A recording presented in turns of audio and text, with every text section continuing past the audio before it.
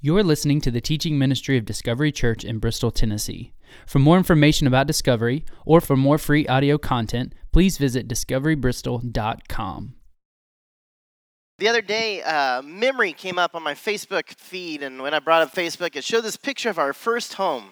Sarah and I, our first home was in Gray, Tennessee, and I remember we were so excited when we got that home. I was at a middle school camp, and so I was able to leave camp for a few hours, and we went and signed the documents, and Sarah got me a basketball hoop to take with us, and part of the negotiations was I wanted a mailbox, which sounds stupid that I was willing to risk losing a house over a $15 mailbox, but I got my mailbox. And so we went and installed it, and anyways, we had just patio furniture, a couple chairs, and we took it in the living room, and Sarah and I sat in this house, and we were so excited. We thought we had made it, right? We're sitting in this patio furniture, eating Chinese food, takeout Chinese food, and we thought it was perfect. Fast forward a couple days, a couple weeks, we've since painted everything, taken down the wallpaper, and trying to get this perfect feeling on a house. The patio furniture wasn't cutting it anymore, right? Some of you guys have had a home, and you know that experience when you have your first house that you maybe brought in your own patio furniture, whatever you had at the time, but it wasn't good enough for company, let alone for us to sit in. So we went everywhere looking for furniture. And so we went to, I feel like, every furniture store in the Tri-Cities we've been to. Grand's, we went many times because I got popcorn and soda. And be like, we'd like to look one more time over here. And so we finally found the perfect couch and seating area. And so I was so excited. We sat down. We got it installed. It turns out it was way too big for our living room. I don't know if you guys have experienced that, and there was no returns. And so now we had oversized furniture for a smaller room, but it was perfect. I don't know if you guys have experienced that. Like, we sat down, and I was like, this is it.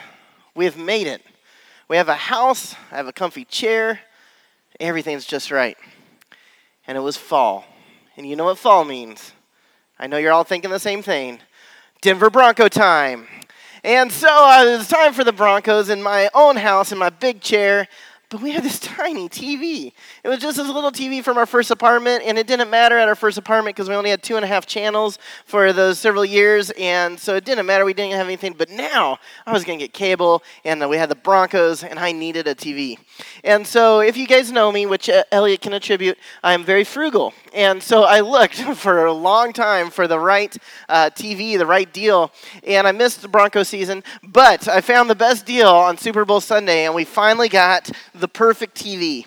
And so I was so excited. I had the perfect house, the perfectly painted, the perfect chair, the perfect TV. I was able to watch whatever I wanted and kick back on this big TV. But right by this time it's spring, and I'm hungry. I have eaten since then, but springtime makes you think of cooking out, right? And we had a grill, but it was just a little grill that we got when we were first married, and it was a dinky grill, and it had traveled many times, and it had cracks in it, and I'm sure it was emitting propane, and it was dangerous, so I needed a new grill, and so I looked all over, and it was grill time, so there was deals here, deals there, and I finally found the perfect grill to be able to make the perfect hamburger. And so now I was set, right?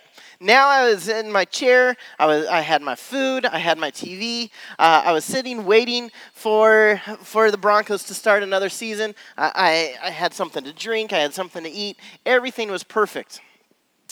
And fall came. The Broncos played on my big TV, and it was fabulous, right? And so we didn't have a good team, but that's okay. We were still watching, and it was great until, yes, you know where I'm going. It's November, and it's starting to get cold. And I need a blanket. And so I had the perfect chair and the perfect house with the perfect grill and the perfect TV and the perfect sports team, but I was cold. And now, if you know the Corrals, we are of abundance of blankets. There's never been a blanket that we shied away from. When we go to stores, we see blankets like other people see rescue dogs at the vet. And we're like, we need to bring that blanket home. It's going to go to a bad home if we don't grab it. And so we'll grab that blanket and we bring it home and introduce it to the other blankets, and they have a big pile and enjoy each other, and we pull one out occasionally. And so I grabbed the perfect blanket. I picked up from all my blankets, I had the perfect one, right? And I put it out.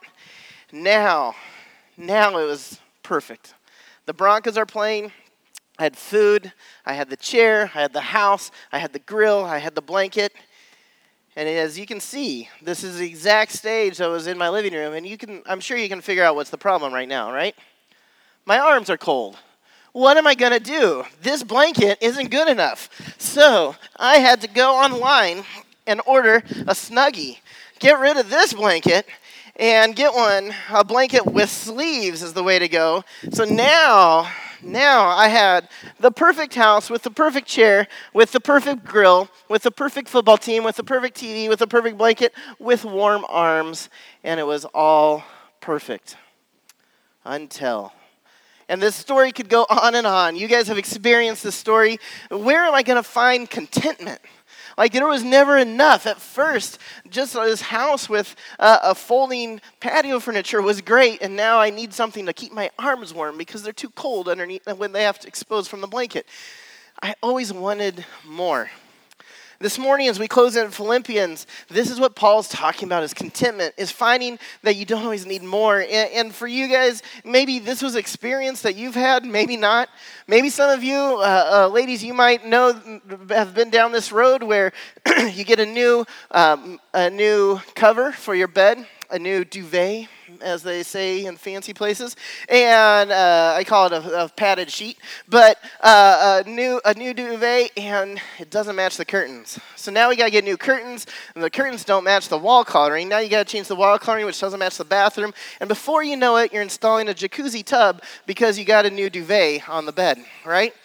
Now, guys, don't be nudging your ladies, because I know many of you get a new hunting rifle.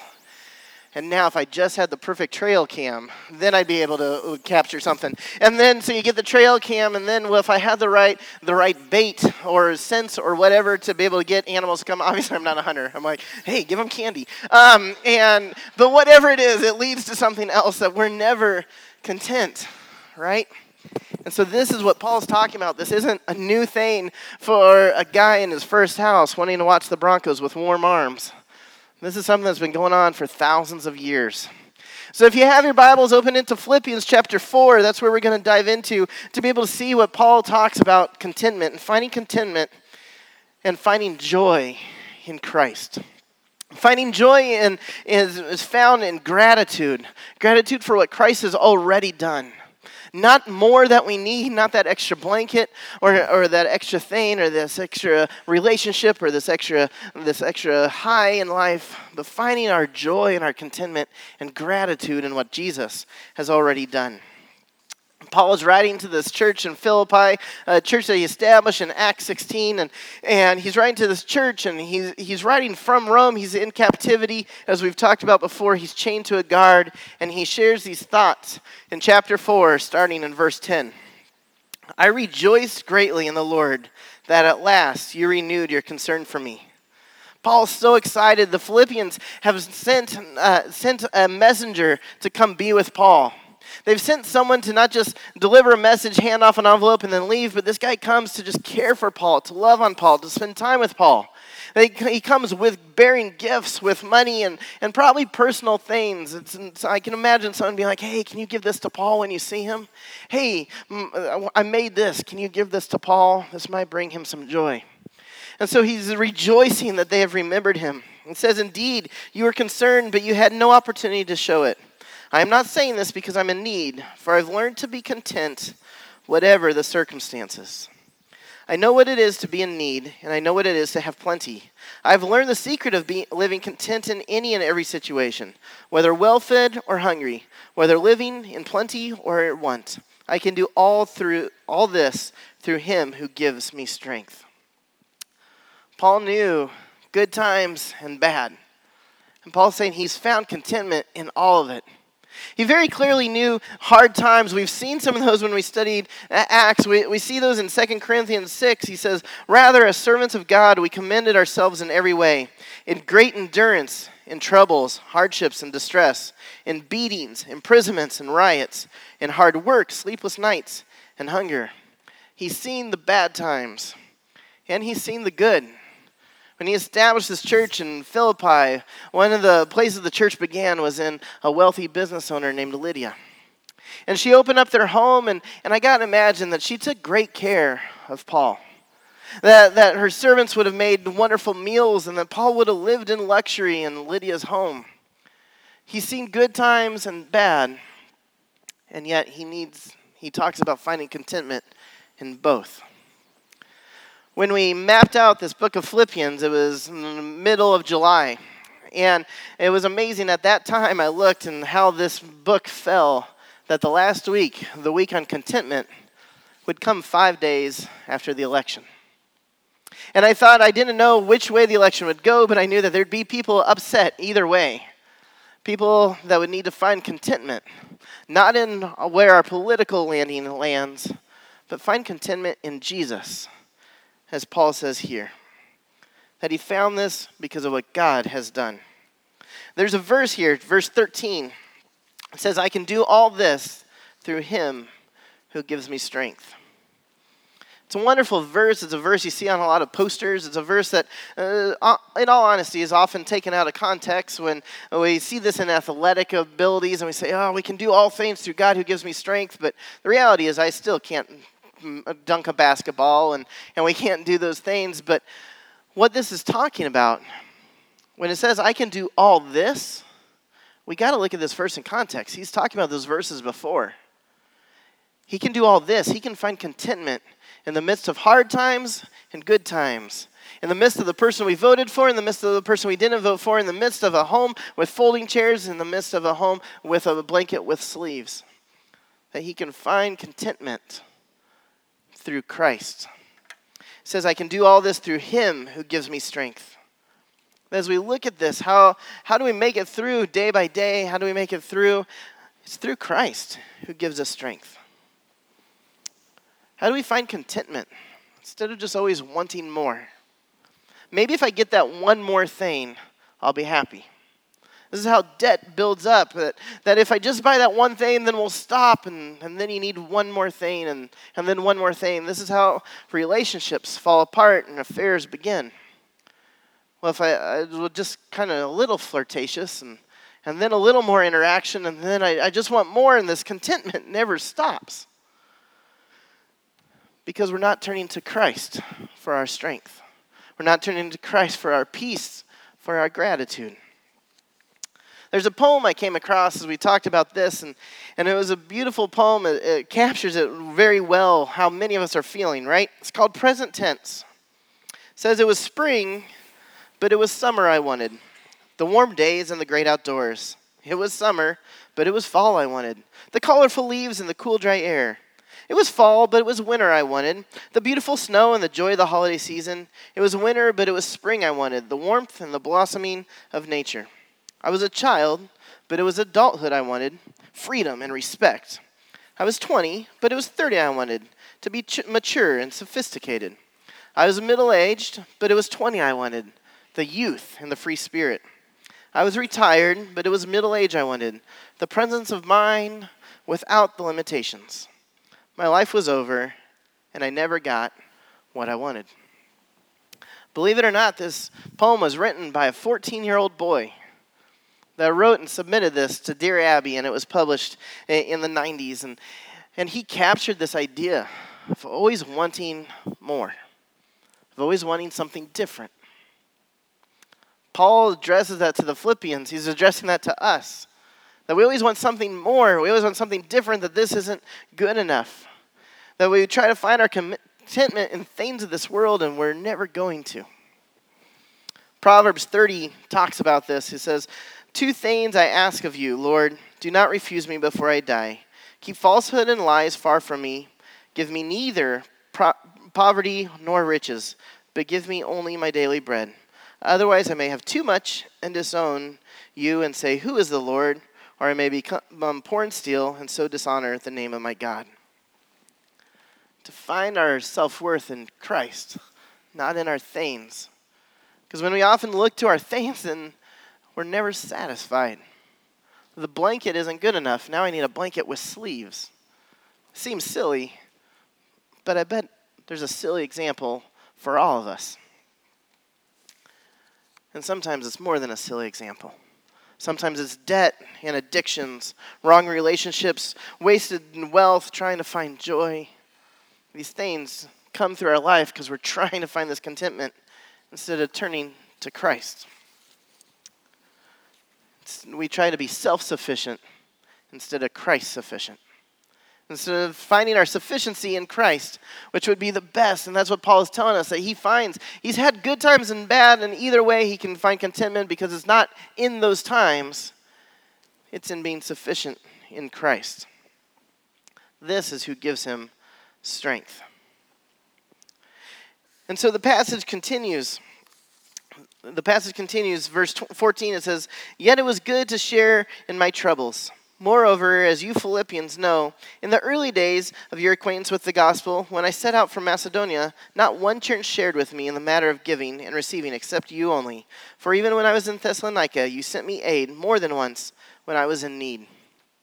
I think Paul makes this transition from talking about contentment to about the gifts that they've given for a reason.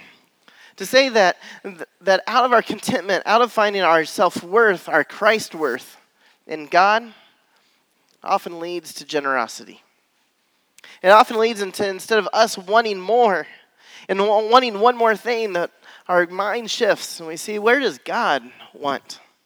Where is God wanting us to do, wanting us to give with our wealth, with our time, with our energy? That he's saying that there's a financial support is gospel support, is gospel partnership. We've talked about it the past couple of weeks about our new missionary to Spain, and I'm so excited that we'll be able to support her financially, but in that we're partnering with her. As she talks to people about Jesus Christ, you're talking to people about Jesus Christ. That's a wonderful thing, and that comes out of generosity, a generosity that comes out of our contentment in God. Instead of using our money or our time trying to get more, if we find our more in Jesus, we'll realize we're satisfied. And we'll be able to give that energy or those funds in a different direction to God's kingdom. When we were in Taiwan, there was a lady named Hope Schaffline. And Hope Schaffline was an amazing woman. She had been in our church in Tennessee, and she had always wanted a little girl. And she had two boys. They were middle school, high school age. And so when we had Abby, she went nuts. Like anything pink that she could find, she would buy for us. And she'd bring it to Abby, and she'd want to spend time with us and with Abby. And she just loved having a little girl. And so when we went to Taiwan with Abby and Isaiah, they were 1 and 3. She decided to take us on as a little project to just continue to love on us like she used to. And so every few months we would get this brown box from Hope Schaffline. And we were so excited, and tears would well up in our eyes. And we lived with the students at the school there in Taiwan, and so they would come and we would open it together with them because she was always sending them stuff as well. And so we would open it, and there was books, and there was gifts, and there was toys for the kids, and there was always something that she would give. We had told her how many girls we had living with us. The female students lived in our home, and that term there was, I think, 4. And so she sent 5 mugs, one of which is this faith mug. Sarah's got to keep this one, and so we had this faith mug, and each of the girls had faith, hope, love, and I think they duplicated, and each of the girls were reminded of God. They didn't know Hope Schaffline. They didn't drink their mug thinking of hope, about this lady that cared for our little girl. They knew about God because of her generosity. We came back from Taiwan, and Hope was dying of cancer, and we went and saw her on her last final days and just told her thank you. And we relayed to her how much those gifts meant to us, but we shared with her those gifts didn't just mean that Hope cared for us. It pointed us to God, that we were doing something worthwhile, that God was being praised, that these girls would see God's gifts from this strange lady in America was sending them mugs and them books, and they would be pointed towards God because of Hope's generosity. This generosity is something I love and see in this church. This generosity is something that I see abundantly clear, even in this crazy time of COVID and this time where there's so uncertainty, just listen to a couple of things that you guys have done. I'm so excited. We've taken on a missionary to Spain. You've partnered with a school to give them water. We've partnered with parents that were in a bind when their kids had to be remote learning. We opened up this place and we were able to do that. We provided meals for the apartments across the street during the lockdown. We went to Sent to Serve multiple times. You guys have served all around this area. Your faithfulness and gratitude throughout this time is abundant. And there's something coming up. Like I think I might have alluded to it last week. Christmas Eve. I'm so excited, right? I have something to tell you guys at Christmas Eve that's going to blow your mind that you guys have done. And so I'm so pumped. Every time I think about it, tears well up. I shared it with the operations team, with the staff. They've all cried. We are excited for this. And so this is your guys' giving by being Christ sufficient. Instead of searching for self-sufficiency, as a church, we've looked for Christ's sufficiency, and I feel like he has blessed us and he is blessing the world because of you guys. And so, I want to encourage you, as we look at this, and Paul talks very directly about their giving, about that no one gave but the Philippians, and he says, thank you, and many people would take this message and say, this is why you need to give to the church, and my message to you is, this is why we need to give to God's kingdom. Wherever that looks like. If that looks like Discovery Church financially, or maybe your time. Maybe this isn't all about money, but about your gifts and your abilities. Maybe this is about Sent to Serve. Maybe this is helping out in the children's area. Then I want to encourage you to give, but more than to Discovery, give to God's kingdom. If there's something else that God has laid on your heart for your time, for your funds, then give. Let it not be that we are constantly striving for more, but that we find our contentment in Christ, so much so that we're letting go, that we're giving out of this gratitude. Wherever that looks like in God's kingdom, let us bring glory to him, and he will be praised. That's what we see here at the end. As Paul closes his book to the Philippians, as his final words to this town of Philippi, he says, now that not that I desire your gifts, what I desire is that more be credited to your account. It's not about him getting anything. It's about them glorifying God. It says, I have received full payment and have more than enough. I am amply supplied. Now that I have received from Epaphroditus the gifts you sent. They are a fragrant offering, an acceptable sacrifice, pleasing to God. And my God will meet all your needs according to the riches of his glory in Christ Jesus. To our God and Father be glory forever and ever. Amen. Greet all God's people in Christ Jesus. The brothers and sisters who are with you, who are with me, send greetings. And I love this part. All God's people here send you greetings, especially those who belong to Caesar's household. He's saying, especially the guards, the prison guards that have been watching me, the prison guards that have been hearing me talk about Jesus, they've accepted Christ, and they want to tell you howdy to all you in Philippians. They saw the gift you gave, and they're amazed. Just like the students that lived with us were thankful to Hope because they were pointed towards God for what she gave. The grace of the Lord Jesus Christ be with your spirit. Amen. It says that this offering that they gave was a beautiful sacrifice, was a fragrant offering, an acceptable sacrifice.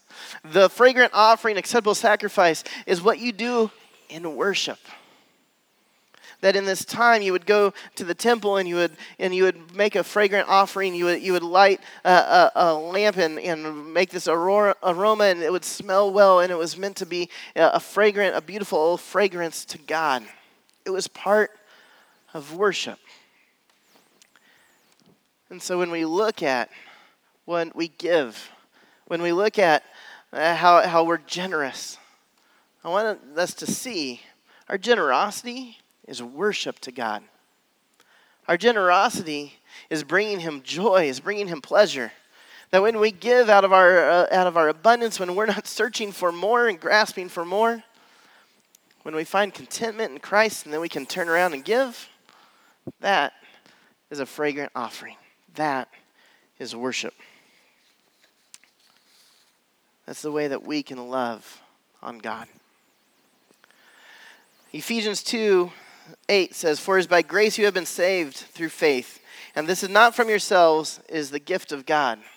I want to be clear. As we talk about giving, we don't give so we can be saved. We give because we are saved. It is by God's grace that we're saved, not by any works that we can do, but because of his grace that we're already saved. That's where we turn and give to God's kingdom. We set up the service intentionally. A lot of times, like I said, a lot of churches would use this message as a reason to give and a push for offering. And we're not a normal church. I mean, I just had a hamburger at 10:30 in the morning on stage with you, right? So we don't do things normal, and I think God blesses that in a lot of ways. We intentionally had offering before this message because I don't want us to come away from this message feeling guilty, feeling pressure, feeling anything, and then being asked to give. But I want to come away from this message is focused on Christ. So we're going to transition from this message on finding contentment, this message on giving, this message on giving out of our abundance, into communion. Because this is what we give out of. It says that we can do all these things through Christ who strengthens me. That we can do all these things through Christ who's in us. Because he came and he died on the cross and rose again. That I want us to close this time into a time of communion, that we would be meditating on God's word, meditating on Jesus and this relationship with him. And from there, see what God's leading us to give. Not to discovery. And if that's the answer, that's great. But where is he leading you to give to his kingdom? Is it starting a small group at your work? Is it just loving on the neighbor next door, maybe making her cookies, mowing her yard, raking her leaves? Is it caring for that coworker? Is it helping out at school? Is it maybe in your own home, loving the unlovable that seems like they just drive you crazy? Where is it that we can give because we've been given? We've been given salvation. We've been given eternity. We've been given grace and forgiveness. As we go to this time of offering, I'm going to pray and then just dismiss us. We got stations around the table, or around the room. If you're watching at home, go grab something from the kitchen and just spend the next few minutes finding contentment in God. And if you feel like you're in that rat race trying to get more, if you feel like you're in this path of needing a blanket with sleeves, maybe it's time to pray and ask God to be sufficient. Because at the end of the day, we sold that house. We sold that furniture. We gave away that grill. Oh, excuse me, I'm sorry. We gave away the Snuggie. This is a new one. But we got rid of all of that because none of it mattered. What mattered was Jesus Christ. So this morning, as we go to communion, let us reflect on what matters. God, we thank you for your love for us and your care. God, I ask that you be glorified in us, that you be lifted high. God, I pray that we can point others to you. And God, that this time of communion would be time that we can meditate on who you are, that we can find contentment in you. In the hard times and the good, whatever we might be facing right now, contentment comes from you. Remind us of that, God. We lift this up in your name. Amen.